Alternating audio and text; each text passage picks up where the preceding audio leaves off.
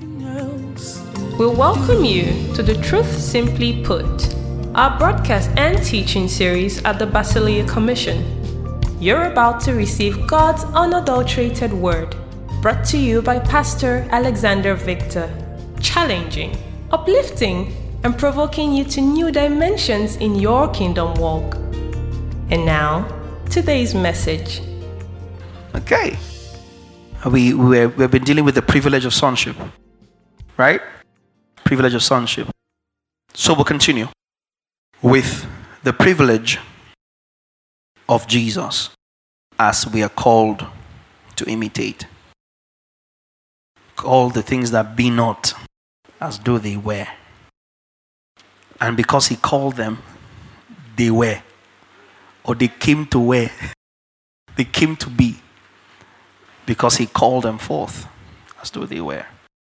So we're looking at the privilege of Jesus. We looked at the fact that we're now sons of God, and as sons of God are his ambassadors in the earth, right? Because we're called into the ministry of reconciliation, right? We're ministers of reconciliation like the pattern son, the first son, and we are sons of God, right? And then we said ambassadors enjoy the privilege of their sending country. Yeah, whoever sends you, backs you, or pays your bills. You're not responsible for yourself, right? Awesome. And then we looked at the fact that Jesus enjoyed the privilege of the ears of the Father. Father, I thank you that you have heard me. You have heard me. And I know that you hear me always. So I'm sorry that I'm having to say something. It's just because of these people that they might believe that you sent me. In other words, Jesus did not need to pray to be.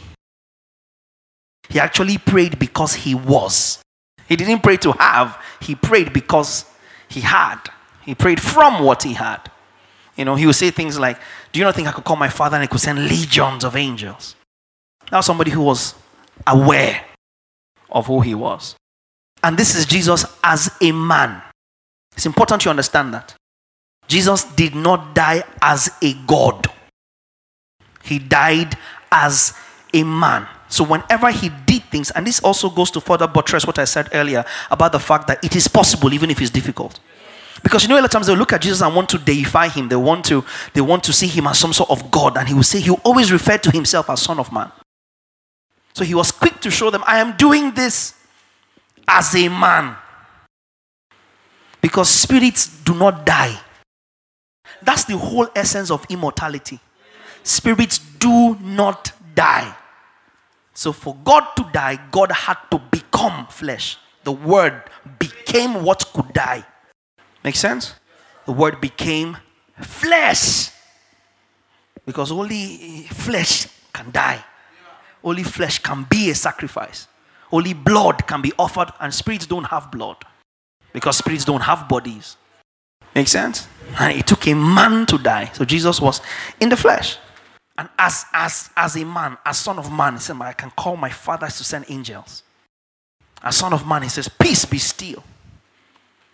He was a Son of Man. They said, who is he that the winds and the waves obey him? He was a Son of Man. They said, look, the fig tree that you cursed has withered.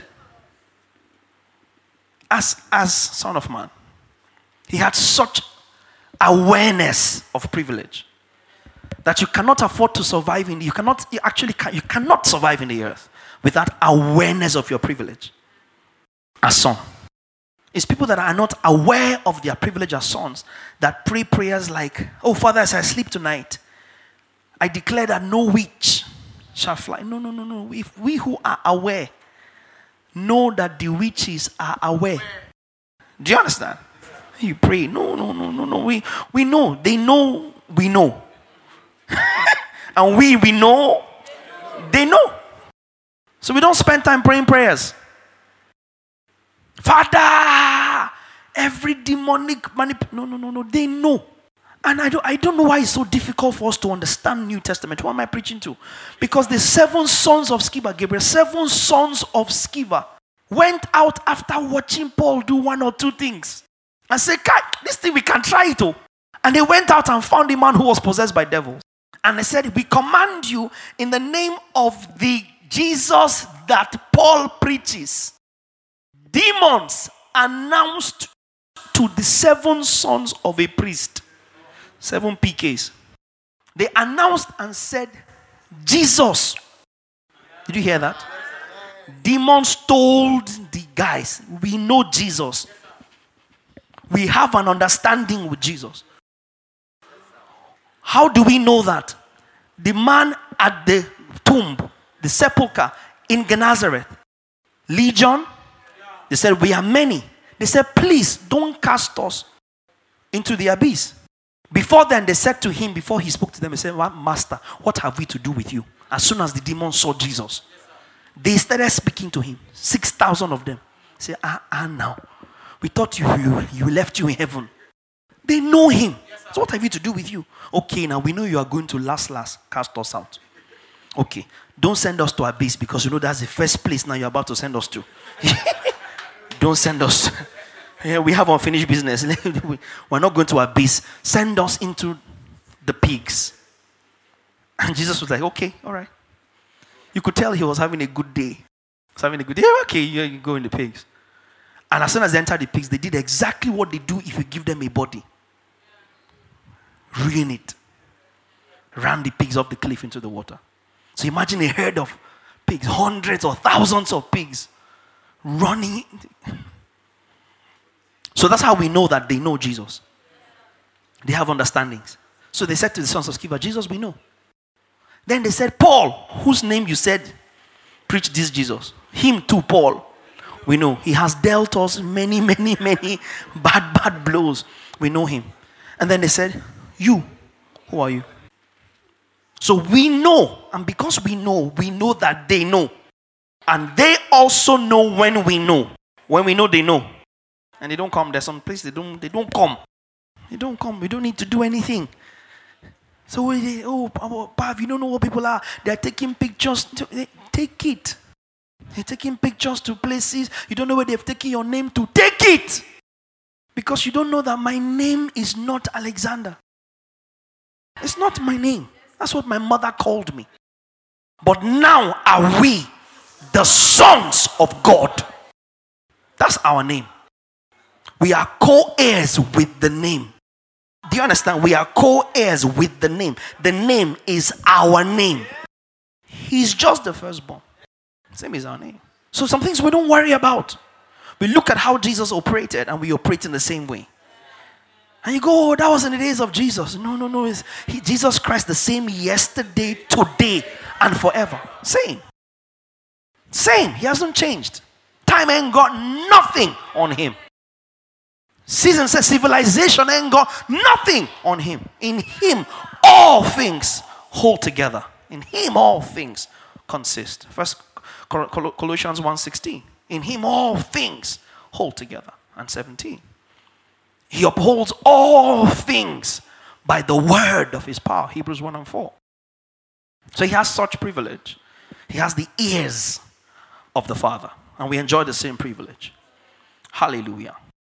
We enjoy the same privilege of the ears of the Father. The ear. In other words, when you speak, we know he hears. No, you see, God hears. His ear is not deaf. So God hearing is not the issue. You knowing that he's hearing is the issue. Yeah? 1 John 5. If we know that he hears us, we have. 1 John 5:15. If we know, I know you have heard me. Whew. So you just say something out loud and that's it. You're not waiting for the wind to blow differently. Father, if it's you, show me a sign. You wait. Because what Jesus told the crowd, he said, only an adulterous generation.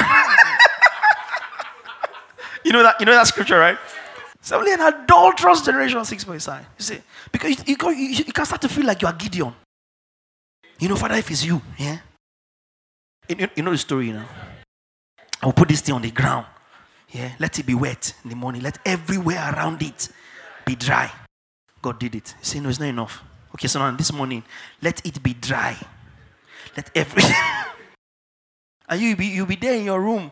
I want cat to come and wee on your face outside. You get up and say, oh, it's wet. It's a miracle. You go and kill yourself. He has moved from types and shadows to substance. I've said over and over that the beginning of error is the failure to understand that at the cross, dispensations changed. You cannot approach God the same way then, now. It changed. It changed. The dispensations changed. He's not God of Abraham, Isaac, and Jacob. He's not God of Elijah and Moses. He's not God of the people that, apart from us, could not be made perfect. We have a substance that outweighs that. And before you say, what is this guy saying? Look at your Bible. Go to Hebrews 11, 39 and 40. These all died not having obtained the promise. Hebrews 39 and Hebrews 11, 39. All these, and these, all these, these are the Abrahams, Rahabs, Gideons, Daniels, people that stopped the mouths of lions, Samson, Moses, Isaac, all of that, All these, having obtained a good testimony through faith, did not receive the promise. Put it in the TPT. These were the true heroes, no doubt. Commended for their faith, yet they lived in hope without receiving the fullness of what was promised them. See the next verse 40. Stay in the TPT. But now, God has invited us to live in something better than what they had. Faith's fullness. This is so that they could be brought to finished perfection alongside of us. King James said, so that apart from us, they could not be made perfect. So we're not standing here and looking for, I'm looking forward to the day. I stand in the day of the Lord. Now, I said to you 10 minutes ago, the fact that it doesn't look like it. Hebrews 2 deals with that. Hebrews 2 verse 7 deals with that. All things are subject to him. And it doesn't look like all things are subject to him right now. We do not see all things subject to him. Go to verse 8. For you have placed everything under his authority. This means that God has left nothing outside the control of his son. Even if presently we have yet to see this accomplished.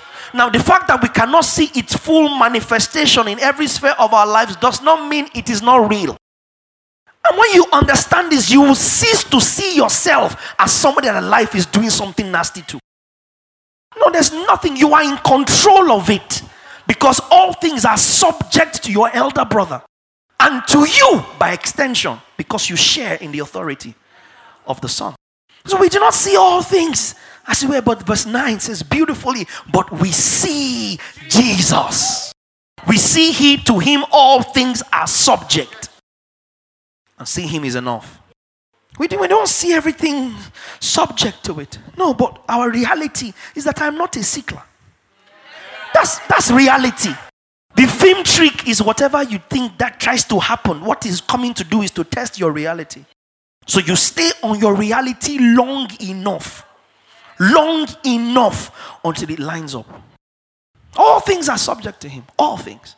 It doesn't look like it. Oh, if God is in control, why is there a tsunami? Because God is in control. Where did the tsunami happen? Outside his control. If he's Lord of hosts, what host is he not Lord of? Joshua said, are you for us or against us? And the guy said, I'm not either for you or against you. I'm captain of the Lord's host. Don't you know who I am? I'm Jesus standing here. Okay, you don't know me by that name yet. I'm the pre-incarnate son. It was Jesus that appeared to Joshua. And Joshua fell down and worshipped. You don't worship angels. Paul makes that clear in Colossians 2. We'll deal with it today. So we don't see everything subject, but doesn't mean it isn't. It is. It is subject. How many of you have a mind? If you have a mind, lift your hand up. You have a mind. M-I-N-D. Mind. Prove it. Where is your mind? Do you have a mind? Are you sure you have a mind? Where is it? How many of you have emotions? Where is it? Yeah, I'm very emotional. Are your emotions tangible? Uncle, when you feel mushy, you know you feel mushy. Nobody will tell you otherwise. But if we checked and scanned your entire anatomy, we cannot find your emotion. If we scanned every single cell in your body, billions of nerves in your body, we cannot find your mind. But nobody can convince you that your mind does not exist inside you. Because your mind is not apart from you. Show it to me. If there is God, where is he? Answer the atheist. Show me your mind. If you have a mind, where is it? Because you cannot attack my understanding and faith of a God that cannot be seen above your believing you have a mind you cannot see or prove exists. Excuse me. Do you have a mind? Can we see your mind? Does the fact that we cannot see your mind negate the existence of your mind? So you see, there's a difference between reality and tangibility. Because you see, we have ended up reducing reality to only what is tangible. But reality transcends tangibility. As believers, we have reduced our faith only to merely what is tangible. Now, between your mind and your body, which one is more powerful? So your body is tangible. You can touch it. And what cannot be touched is more real. It's so real that it controls what we can touch. All of this that we can touch are governed by the law of what is intangible. And yet, that is what is more real. That is what is so real that it dictates what is tangible. So you cannot, as a son of God, be stuck at the realm of tangibility. There's more to reality than what is tangible. And he's just outside that box, that cocoon of tangible. That's where he is. Just one step outside what is tangible. That's where you step into reality. That's the matrix of the Son of God. You know, you watch Matrix and everything happens in somebody's mind. And it's such a real world in a matrix. So we do not see, but we see. So when you pray to the Father in the name of the Son, according to the will of the Father, you know that he heard. Because the realm that you transmuted to, as much as you cannot touch it, is real. Is this your reality, your tangibility now that is actually fake? That's why you will not have, oh Holy Spirit help me, you will not have glorified spirits. You will have glorified bodies. You will have bodies that are now consistent with that higher state of reality. Because this body cannot interpret that reality. That's why at the moment it appears intangible. So regeneration is when immortality takes up from mortality. Where corruption sheds and you take an incorruptible body that is consistent with your real spirit. That's you. A body that can give expression to your spirit. This body is limiting. This body is limiting. This body is restraining. And so you cannot spend all your energies looking at life from the dictates of your body. You know God made man before he gave me a body. God made man. When he said, let us make man, he made man in that matrix. And then after God made man, then God formed this body and then breathed the man he had made into the body. And man became, he didn't say man became a human being. Man became a spirit, a living soul. The Hebrew word for that is nephesh, a being. It doesn't suggest what is animate. God made man. Where did God make man? In the God realm. And then injected him into the body he formed. The writer says, a body has thou prepared for me. Do you understand? So this body is the most inferior part of your existence. What you can touch is the most inferior part of your existence. So you can't spend all your time and money trying to look after the most inferior part of you. It's not profitable. So we know he hears us. We have his ears. We know. We know. Somebody say we know. Yeah, it's a knowing. So you pray and, you know, those days I'll tell you, pray, pray, pray. You pray. Okay, we're going to pray some more. We don't have a release. Okay. Yeah. Because we are measuring answered prayer by how much effort we put in. So you are praying, you're looking at the clock, like, only 20 minutes. No, God will not answer this prayer. God will answer this prayer. Nah, don't go walk. You now ginger. See, today, I will go 1 hour. Please wake me up at 2 a.m. I have a date with the Lord. Wake up, wash. Pour water with your eyes open. Because, see, religious people have mastered the art of sleeping awake. You know, sleeping awake. You're in IVG. You are walking up and down and you are sleeping. And as if they program you, you know exactly when to answer amen. In Jesus' much from whatever planet you have traveled. Amen! You come back and answer amen. And then you wait and hear the next prayer point. And then you go back into sleep. You will stand at a pillar like this. And you are sleeping. Brother, how was that vigil? Brother, we bless God. It was powerful. It was powerful.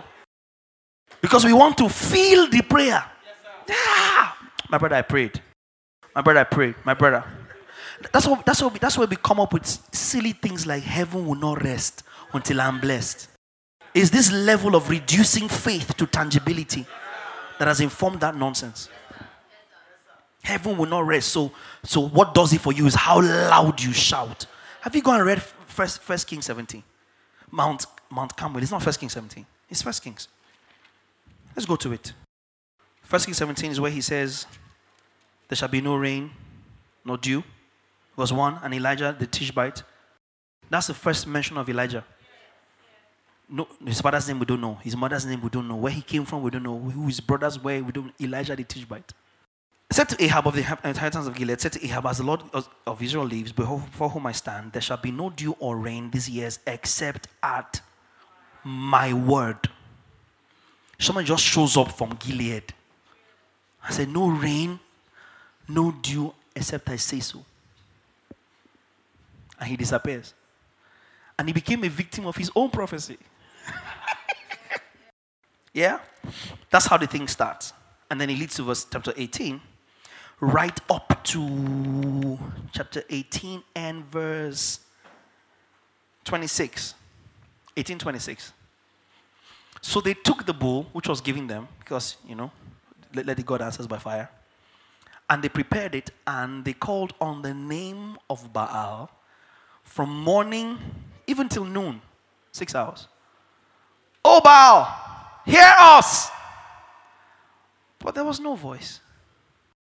Then they leaped about the altar which they had made. Just picture Christian religion as I'm talking, as we're reading this. And you run around this altar 7 times. And so it was at noon that Elijah mocked them and said, cry aloud, for he is a God. Now, referring to Baal. He's a God. Either he is meditating, or he's busy, or he's on a journey, or perhaps he's sleeping and must be awakened. A mockery they even took serious. See the next verse. And cut themselves. Self-mutilation. A Catholic practice till today.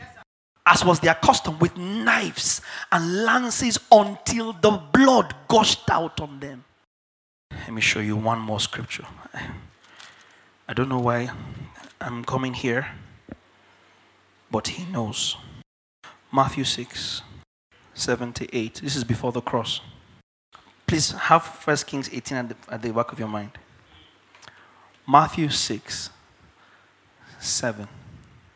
Please, can we all see this? And when you pray,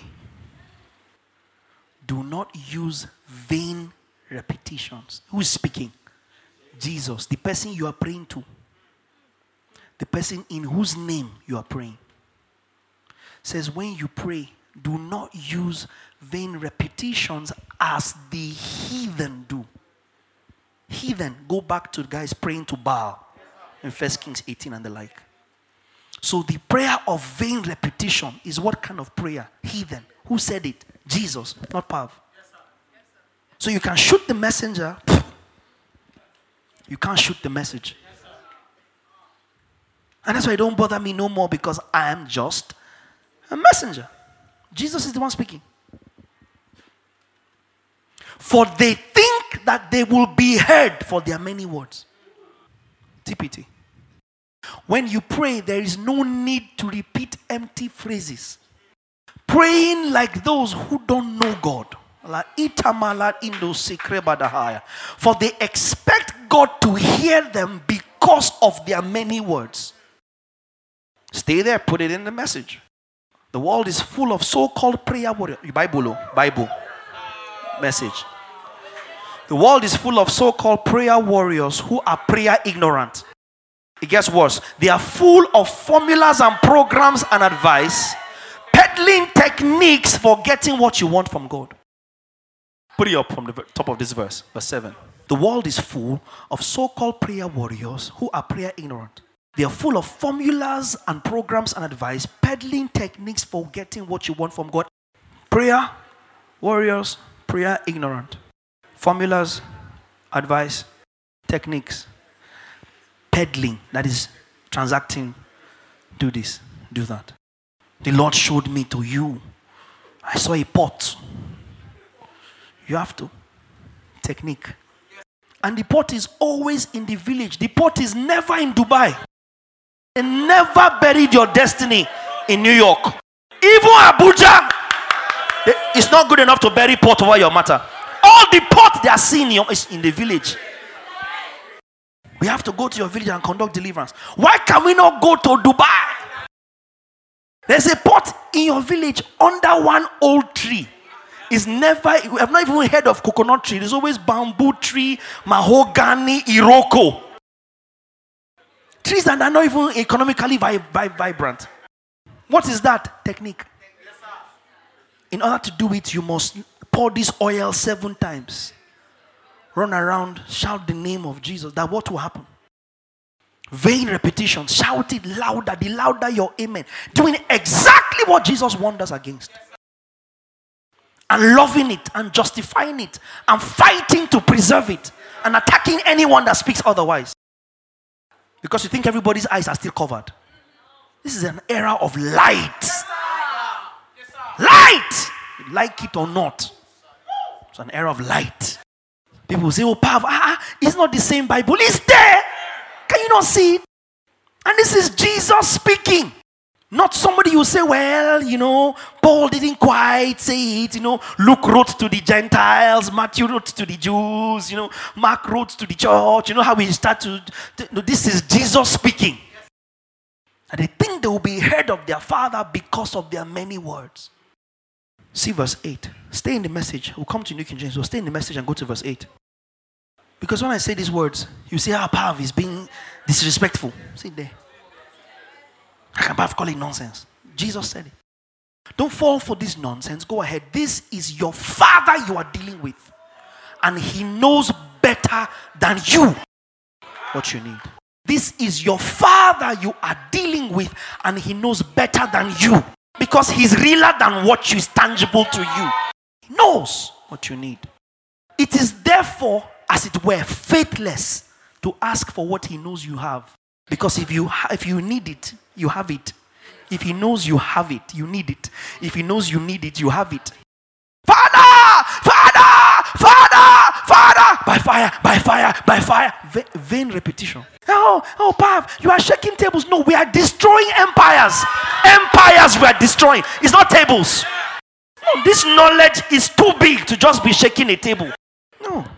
We're not at the level of shaking tables. Babylon is coming down. That's what it is. Vain repetition. Let's do this. Let's go. You will now go there. There are 7 problems you have, so you need 7 prophets for 7 days. Formula. You do it for 7 days. Okay. For 14 days. It has become a pharmaceutical prescription. So that God will now sit down on His throne. Jesus is at His right hand. And then they are both looking and going, hey, she have tried. She have really tried. She have cleaned the chairs in the church. She has washed the toilet. Because a lot of you do that in order to get the favor of God. So you are actually the reason why your pastors have become that way. Because if we don't attach something to something, you will not do it. You will not do it. So you wash the chairs, clean the toilet, do this to unlock breakthrough. A word that is not in the scriptures. Breakthrough. It's not a word you find in scripture. It's not a concept you find in scripture. Breakthrough. It's a Pentecostally coined jargon that is alien to the gospel of Christ. Breakthrough. What are you breaking through? When the wall is torn and the veil is open. What are you breaking through? Breakthrough. So if I can break through, I don't need Jesus. I'll just stay and hit my head against that wall long enough, and I will break through. So why do we need to come to church? Why do we need to give and sow when we can just use our own head and break until we break through? Do you understand what I'm saying? Why am I giving you money when I can put the money in the issue I'm trying to fix and claim the breakthrough?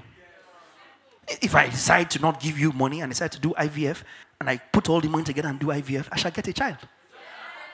Oh, you know what? I'm trusting God for money for business. Bring your hoe. Bring your sewing machine. Bring something that signifies your job.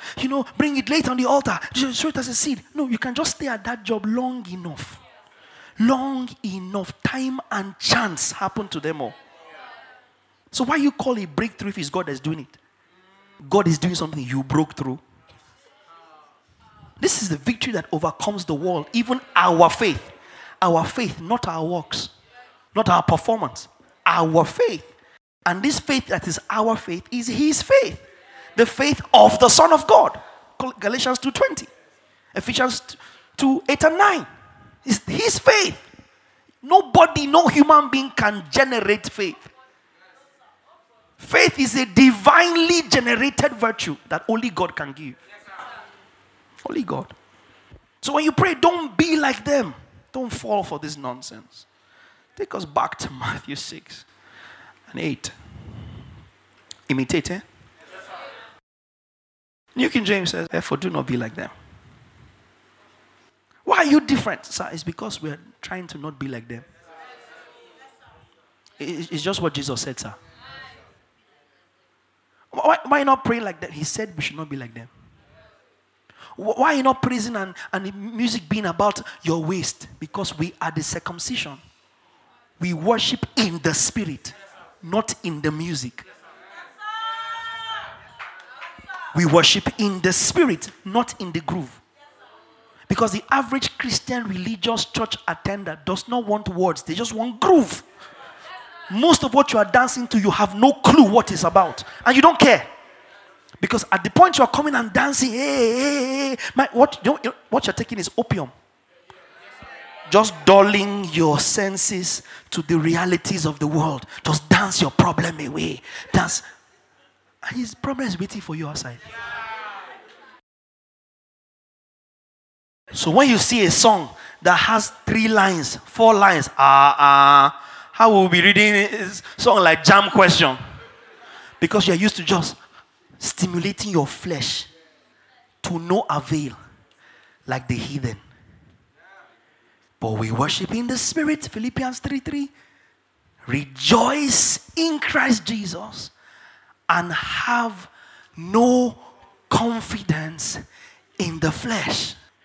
It is we who are the circumcision, not people who have been physically circumcised. We are the circumcision who worship God in the spirit, rejoice in Christ Jesus, and have no confidence. TPT. For we have already experienced heart circumcision, and we worship God in the power and freedom of the Holy Spirit, not in laws and religious duties. We are those who boast in what Jesus Christ has done and not in what we can accomplish in our own strength. Oh, but Pav is crazy and mad. Join the queue. This is what makes me different. Message. We didn't come to do what everybody's doing. The real believers are the ones the Spirit of God leads to walk away at this ministry, filling the air with Christ's praise as we do it. Imitate. We'll come to worship. It's further on in the series. We couldn't carry this off by our own efforts. And we know it. Go on. Even though we can list what many might think are impressive credentials. And he goes into, if anyone needs to boast, I am much more. We're doing this by the Spirit of God. So we worship differently. Everybody can choose to worship like this and follow this and say, this is the biggest worship leader in the world. And we can come and say, no, this is not what Scripture says. When praises go up, blessings come down. It's not in Scripture. So we will not sing it. Oh, people are proud. Blah, blah, let God be true. Let every man be a liar. No. Which blessings come down because which praises go up? So it's you that tells God what to do? Because God is your KBAC.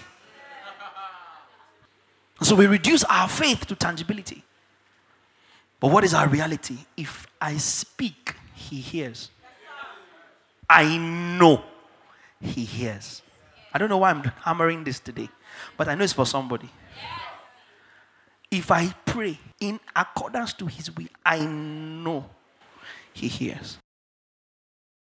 For instance, Holy Spirit, help me today. I have never seen a New Testament example. Besides 2 Corinthians 12 and 2 Corinthians 12, we are not sure whether it was a physical infirmity or not. When Paul says, I know of a man, whether in the body or not in the body, I do not know, only God knows, who was caught up in the third heaven. And he says, because of the weight of the revelations, a messenger of Satan was given to buffet my flesh. Now, Paul already had a limp, according to Bible history. He already had a limp because he had been severely beaten many times for the gospel. So Paul already had a mangled body. According to Bible history, Paul actually lost some inches of his height as he progressed because of how many times he was beaten. So when Paul says, let no man trouble me, for I bear upon me the marks of Christ, it wasn't spiritual marks he was talking about. Because I want to go and exegete and go here, it's a blessing, as you go now, let no man trouble you. Nonsense. Scripture cannot mean today what it did not mean when it was first written. Paul was saying, you know what? Can you see what I've gone through? He said in beatings, in shipwrecks. He listed them. He said, let no man trouble me. For this Christ, I have paid the price upon my body. Look at my body. You will see scars for the gospel. It was not metaphorical, hyperbole. Yeah? Yeah, oxymoron. Yeah. As you go, I release the marks of Christ upon you. So, if you take out 2 Corinthians 12, which we do not know whether it was a physical infirmity or whether it was something else. If you take out 2 Corinthians 12, there is nowhere in the New Testament that we have any indication that God does not desire to heal his people. In other words, we can safely conclude that it is God's express will that every sick person be healed. Anything outside that is the exception rather than the norm. The norm, God's default will, his default response to sickness is healing. Do you understand? So your default response to when a person is sick is to invoke the reality of healing. Yes, even over yourself. Yes, and get up and continue. And let the sickness understand who's boss. Because it's not in what you feel, it's in what you know. And it exists more real than what you feel, what you can touch and sense, like your mind. Some of you are even so powerful, you have two minds. You say, oh, sister, one mind was telling me that if I go, something happen. The other mind was not telling me, that if I stay. Some of you even have a third mind. And then they'll be talking Marvel Avengers that have superpowers, and you don't mention yourself. You're a superhero. You are the 30th Marvel Avenger. You, Captain America, all of them, you're all in the same club. Only you manage to have theory mind. You sit down like this, only you are navigating inside minds. This mind, yeah, this mind, okay, this mind, that mind. They should do Incredibles movie for only you. They should do Incredibles for you. Your mind is there, it's real. You can't show it, you can't prove it. You can't show me your conscience. Holy Spirit, you came out today. Say, when Caleb was praying, the Holy Spirit said, where's shows? Sonny, My son said when he was praying, Hebrews 13, verse 5, the Holy Spirit showed me this scripture. Where's the Holy Spirit? Bring Holy Spirit, let's see. Christ in you. Where is Christ? How is he in you and at the right hand of the Father at the same time? In what substance is he in you? No, let's leave you in him first. In what substance is Christ in you? As what is he in you? I don't feel him. I look for him. Where have you seen your mind? But you believe that your mind spoke to you. Oh, I'm hearing voices in my mind. You believe your mind and you cannot believe the reality of Christ in you because it is not tangible. Then you should shut down your mind, your emotions, and everything that is metaphysical about you. Because these things exist as small symbols. Do you understand?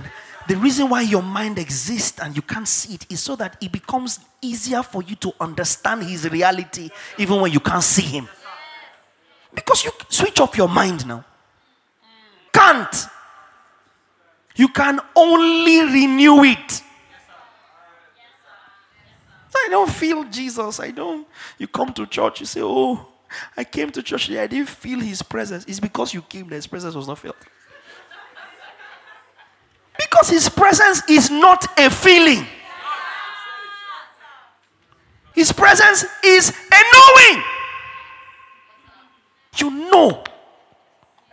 You just know. If I am here, he is here. In the real substance of the Spirit, my real substance. That's why my body can die and I'm alive. Because it's not your human body that received eternal life. That's why you would die. Do you understand? Eternal life is not in the realm of your body. Because your body cannot handle it. So it's in the realm of your spirit. The realm of your soul. And when this time is over and you shed this body, then you receive a body that now becomes the full expression of eternal life. That's why eternal life is your reality now and is also a hope. Yes, sir. Oh, Jesus. Are you here? Yes, sir. Somebody say, I know he hears me. I know he hears me. It's something I ought to know. And therefore I can imitate. He hears me. I'm a son. If I open my mouth to speak, heaven hears. Yes, sir. Heaven there, heaven here. Oh, heaven is in my heart. Because you are sat with Christ. You are sat with Christ. In the heavenly places in Christ. Ephesians 2. God made us to sit together with Jesus. Because we are joint heirs. We are sat together with Jesus in the heavenly places in Jesus. Do you understand? He's at the right hand of the Father interceding for you. That right hand of the Father is not in your heart. For the Lord shall descend with a shout. He is not going to descend from your heart. Okay. You know how we can understand some gospel and we start to become esoteric. He will descend with a loud shout and a trump sound, not from your heart. Second coming is not coming from inside your heart. But he's in your heart. And at that coming, it is him in your heart he's coming for. That's why he dropped himself in your heart so that he can recognize who he's coming for when he comes. That's why the Holy Spirit has been given us as a guarantee, as a deposit. He's not coming looking for works. He's not coming looking for prayer and fast. He's not coming looking. He's coming looking for what he deposited. If I pay something as a deposit and I get in there and I'm trying to pay the balance and pick it, you're not going to bring me something else. Same same quality, same substance. Give me what I paid for. So he's in your heart. Heaven here. He's at the throne. Heaven there. Oh, heaven is in my heart. Yes. And then there is where God is the Father. Are you following me? And that's how all of you can now be in the one that is inside you. That's how all of you can be in the one that is inside you. Because what is inside you is a substance, a deposit, a guarantee. Does that make sense? Of what is yet to be grasped. Because this your body cannot handle it. Because, think of all of God in you. Deposit. That's your reality. Because of what I have, I am assured of what I will have. Do you understand? Yeah. And so when I pray, I know He hears. Because God cannot but hear God. If God is speaking, then God is hearing. Because we are sons of God. We have Him in us. And that's why it's important to pray less and pray more.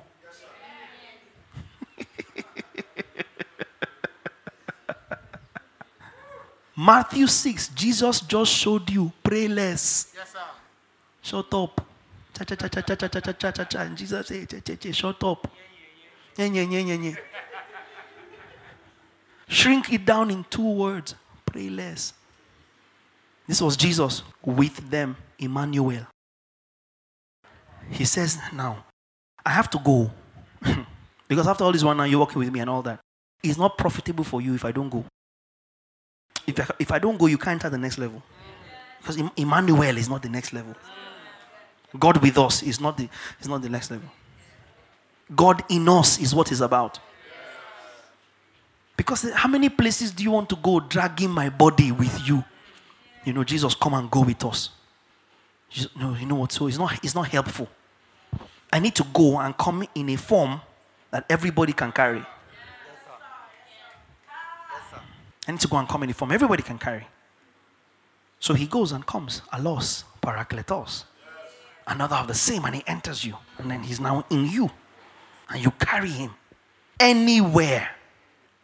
One of the primary ministries of the Holy Spirit, besides being a deposit and being a guarantee, is that the Holy Spirit is the only one that has the title intercessor. I taught you this when we talked about prayer. For we know not how to pray, Romans 8, as we ought. But who helps us? And what does he pray? The mind of the Father. Because nobody knows the mind. 1 Corinthians 2. No one knows the mind of God except the Spirit of God. So we have been given the Spirit of God so that we can know all that has been given to us. So how does God guarantee that you stand in his will? Holy Spirit. How do you ensure that you're walking in the benefit of standing in his will? Shut up and let him pray. That's why I said pray less.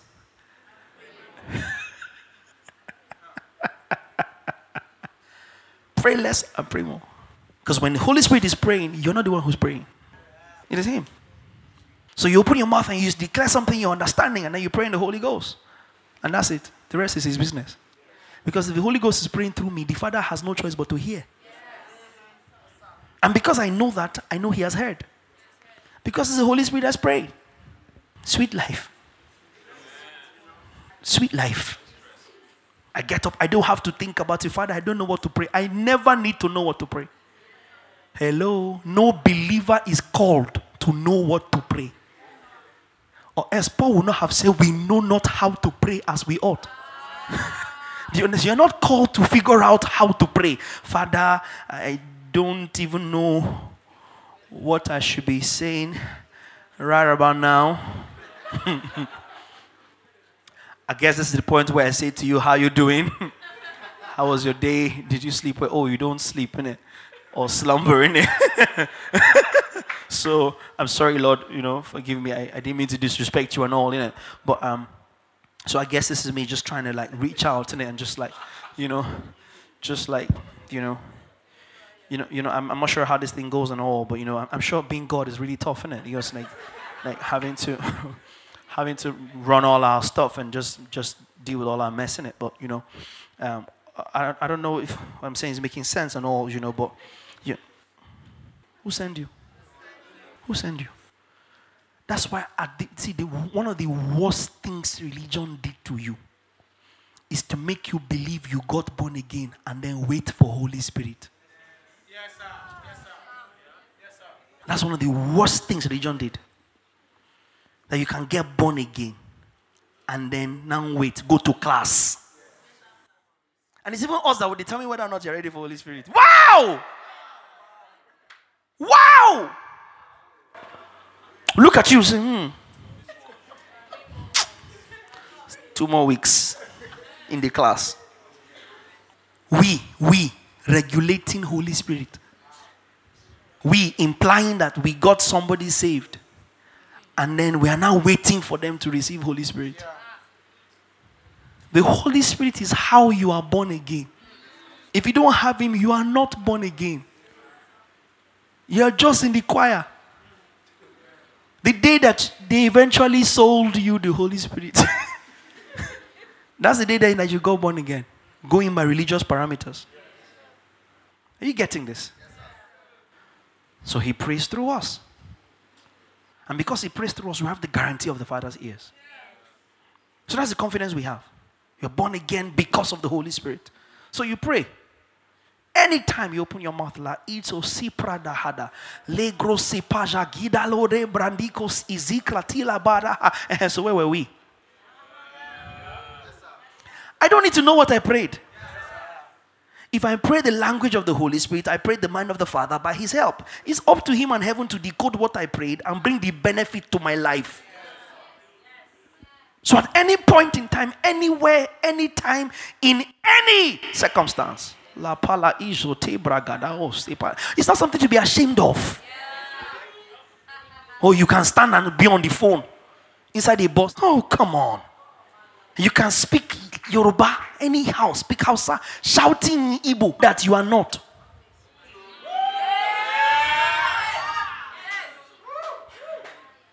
You can stand in there and speak like, I'm proud of my culture. I'm proud of my culture. Hey, how foolish you sound. You actually sound very foolish. Very foolish. By sonship standards, very foolish. Oh, Papa, you're calling us foolish. Galatians chapter 3 and verse 1. It starts and says, oh. Because your citizenship changed. Your citizenship changed. Are you saying we should not communicate and relate to our people? That's not. If you heard that, that's your business. I'm telling you that your citizenship is in heaven. Philippians 3 and 20. Does that make sense? Learning an alien language in the human sense is not new to you. English is not your language. Please, can we be honest here? Let me see who are really born again now. How many of you had to learn English after speaking your language? In other words, you grew up, you were born in maybe Ecom or something. You grew up speaking your language, and then you now had to learn English as you grew. 1, 2, see, a bunch of people. Some of us, we were born in English, you know what I mean?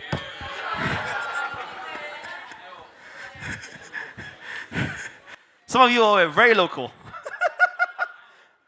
Bite me. I'm joking. They don't joke with you again. Or time for joke has finished. Past 5 o'clock, your joke o'clock ends at 5. So you learned English after learning your language. You spoke whatever language you spoke until somebody sat your exam for change of citizenship. Answered all the answers God expected you to answer. Answered all those questions correctly. It was time to print his certificate of distinction. And they asked him, what name? When the scroll was opened, what name shall we write? And he gave your name. And then you got distinction as having passed the citizenship exam of that country. It comes with a language, sir. Yes, sir. Yes, sir. Learn it. And that language is facilitated by the ministry of the Holy Spirit. When you speak in tongues, you speak in the language of your kingdom. Yes, and at that point, only the originator of the language knows what you're saying. And that's good enough for me. Yes, why do I need to know what I'm saying when I'm not the one that's going to answer my problem? Yes, How does know what I'm saying help me? I've been speaking in my understanding since I was born. What has he done? Is anybody getting this? Oh man. Speak the language of the Spirit. The language of the Spirit. We enjoy such privilege, I am not going to even dabble into this. I'll pick it up next time. Because if I enter this next one, man. I was looking forward to it last week, to teach it this week. This week now I'm still looking forward to it. Another week. The privilege that we enjoy as sons of God, as we come into the knowledge of what we should imitate, includes the privilege of angelic ministration. And as a New Testament church, we need to correctly understand and put in perspective the ministry of angels. Do you understand? The ministry of angels. Because it's part of our kingdom privilege as sons of God, that angels work for you. Let me put it this way. Angels work His will for you. I'm taking my time to teach certain things, like gently, line upon line. Shall I start small? Just like a little, like very, very little, like, let me just do a teaser. Yeah, I do a teaser. Small teaser. Angels are spiritual beings with supernatural abilities and no bodies. Spiritual beings, supernatural or divine abilities, but with no human bodies or no bodies. And again, just before you want to go, angels, remember your mind, you can't see it. But it's there. Spiritual beings, divine abilities, no physical bodies. Luke 24. I said angels are what? Spiritual beings, right? Or spirit beings. Luke 24, I need 39.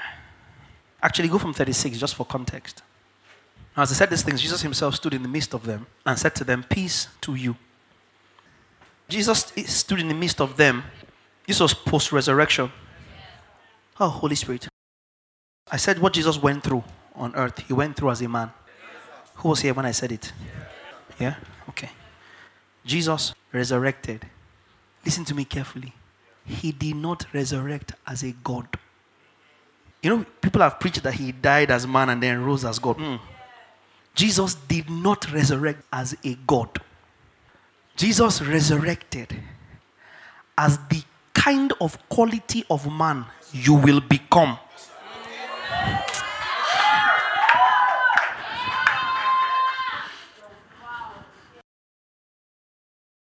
I said to you earlier on that you have eternal life. Yes, sir. But this body cannot handle it. But you have it. Yes. And so, of a necessity, you will need to shed this body to enter it.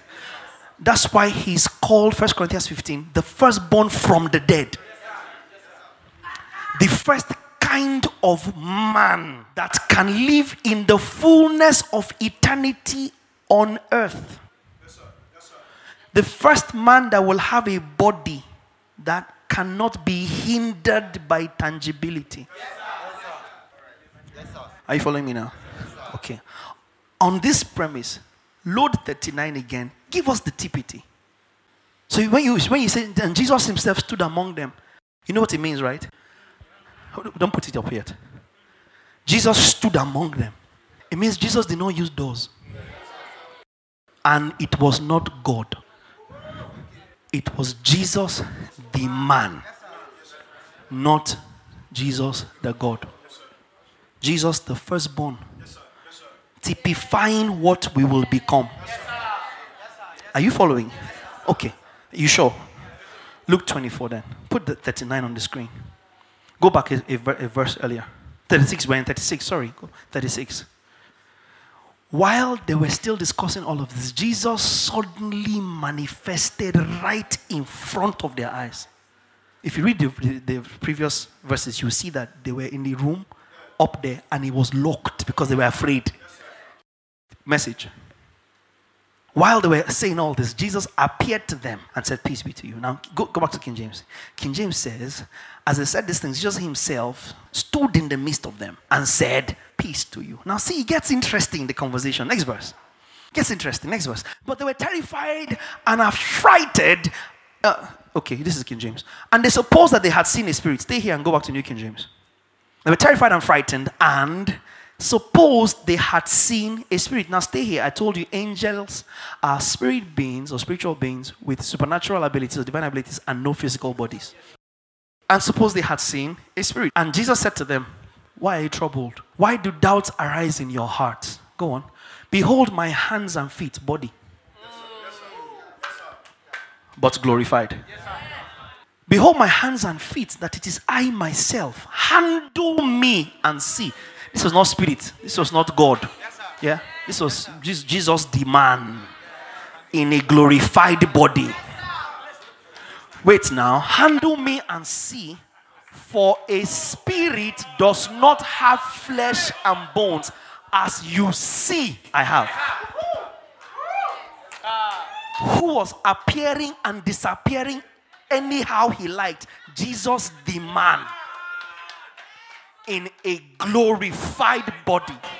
That's the body that you have been deposited with to inherit. You have eternal life now. But that eternal life you have now will now wear a body that is deserving and fitting to carry it. This is that last day of the Lord, when corruption shall be put off. And where if you do this now, you will hit your head against something. It doesn't mean you don't have eternal life. The body to handle it is loading. Because the moment he entered it, firstborn from the dead, nothing could stop him. Stone was still there. He left. I'll show you later, maybe not today. An angel came and rolled away the stone. Not to let Jesus out, to let them in. Because when the stone was rolled away, they went in, the place was empty. He said, don't let anybody make you feel like the Son of God rose from the dead and then needs an angel to help him open the way to go out. But Jesus in a glorified body shed every limitation because he had entered that day as the firstborn, the only one as at now that has already entered the glorified body that we shall also enter. It wasn't Jesus God, though. Don't feel like, oh yeah, Son of God, Jesus the Son, like the appearing, it was Jesus the glorified man. Jesus, let me put it this way. Oh, Holy Spirit, help me that people understand it. It was Jesus the completion of salvation. In other words, the Jesus that resurrected is the final specimen of what salvation looks like when it is complete. Do you understand? Like real pattern son. Like when you have gone through perfection and sanctification on account of what God is doing, not you. When God finishes with you, this is the result. Until then, he preserves us. Because he's the one that knows the finished picture. Jesus was the epitome of that picture. Appearing, disappearing, doing stuff willy-nilly because he was in a glorified body. That was just by the way. 39. Behold my hands and feet, that is I myself. Handle me and see, for a spirit. Take this as definitive. In other words, interpret this as Jesus defining how a spirit operates. So make it definitive. So when we say angels are spirit beings that have powers and don't have bodies, why do we say that? Jesus, if anybody should know how spirits function, it's the person that created them. Because he created them. I'm not going to come to it today. Angels have not been from eternity. Only the Father with the Son and the Spirit has been from eternity. Everything outside the Father, the Son, the Spirit was created. Don't limit creation to time lapse. Day, evening and morning, first day, evening. If your evening and morning, your Genesis 1, water was already in, in something.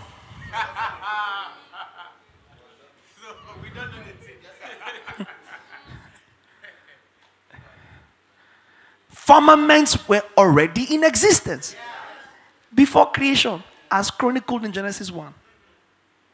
In the beginning, God created the heavens and the earth. Now the earth was without form and void. And darkness, first of all, was upon the face of the deep. And the Spirit of the Lord hovered over the surface of the waters. Genesis 1:2. No creation yet, waters. No light yet, waters. Where from? So Jesus saying spirit does not have flesh and bones was definitive. He was defining that by essence, vitally speaking, spirits do not have bodies. And then it will make sense to you why they are always looking for a body. Does that make sense? So when Isaiah, I think, writes and says, a body thou hast prepared for me. Oh, Father, help Word Abiding House to get this. The body that was prepared was the child that was born for the Son, Spirit, that was given to you.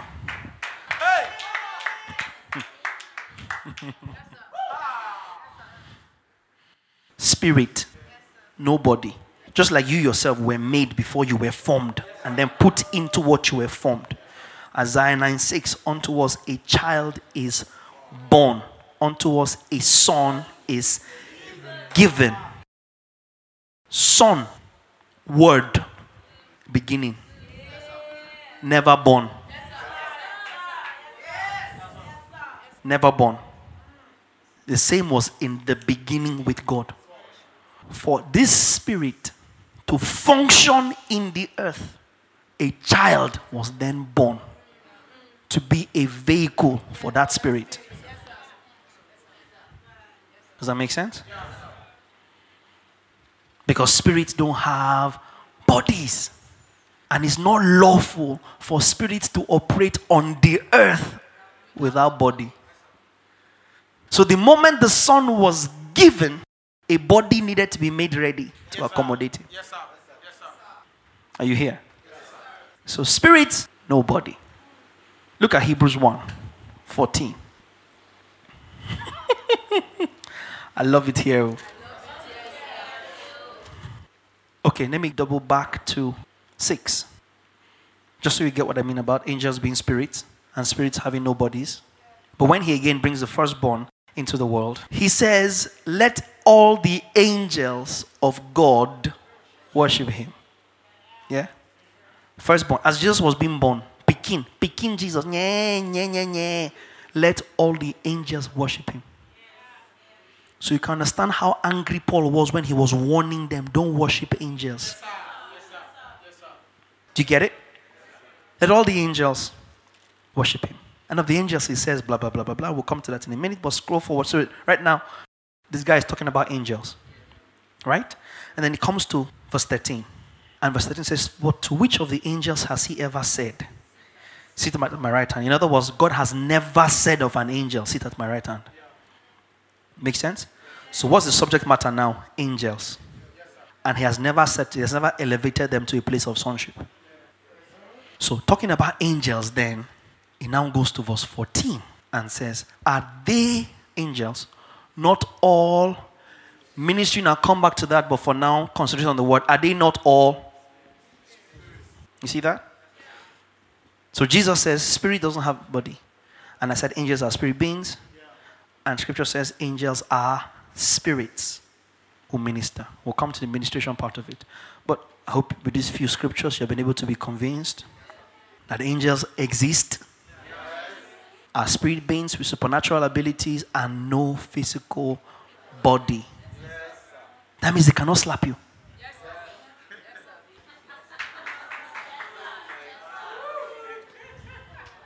I told you that they were not from the beginning. They were created. And that's a very tough statement. Nehemiah 9. Nehemiah is between Genesis and Revelation. You'll find it. before we close. Are you there? Nehemiah chapter 9. I need verse 6. You alone are the Lord. Are you there? You have made heaven. Somebody say one. The heaven of heavens. Somebody say two.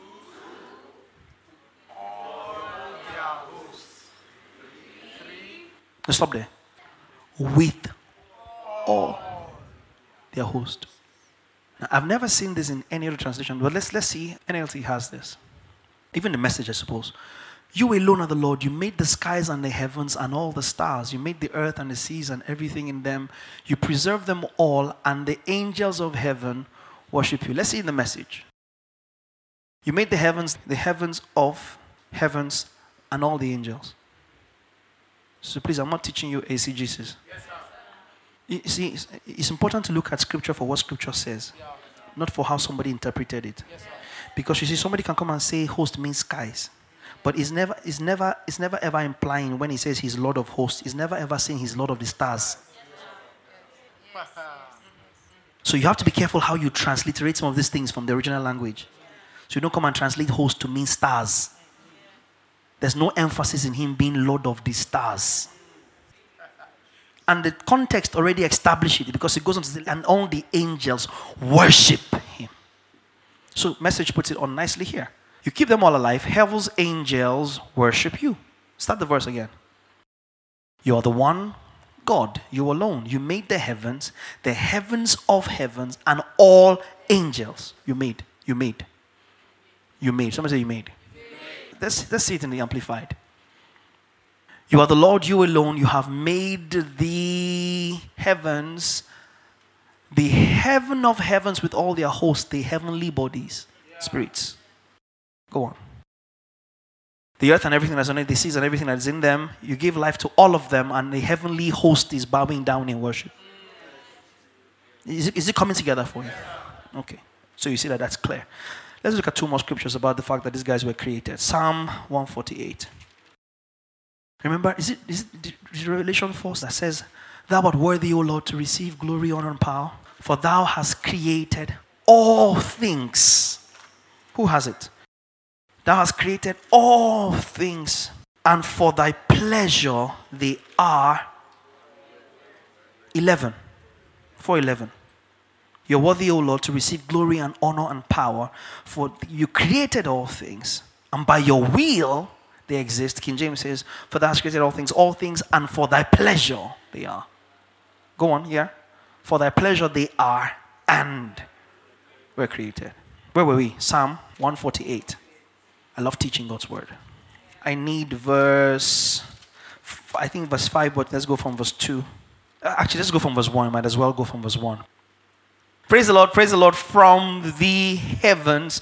Praise him in the heights. Praise him all his angels. Praise him all his hosts. Same thing, tautology, emphasis. Praise him sun and moon. See the difference?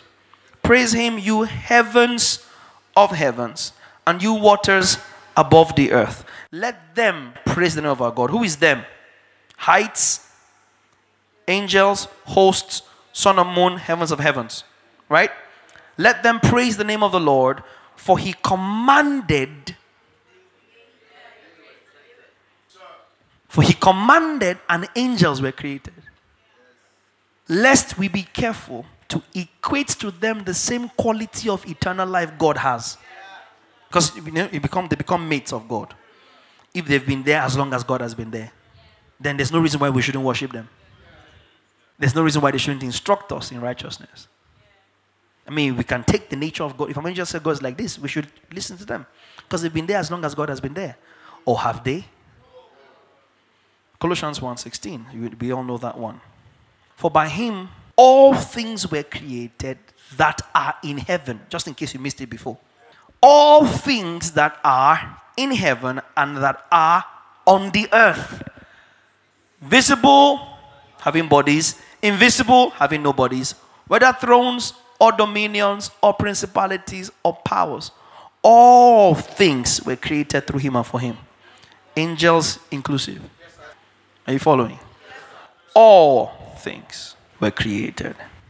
Next week, I will start to show you how angels speak to people, how that had particular emphasis in the Old Testament, but even in the New Testament, we see angels speaking to people.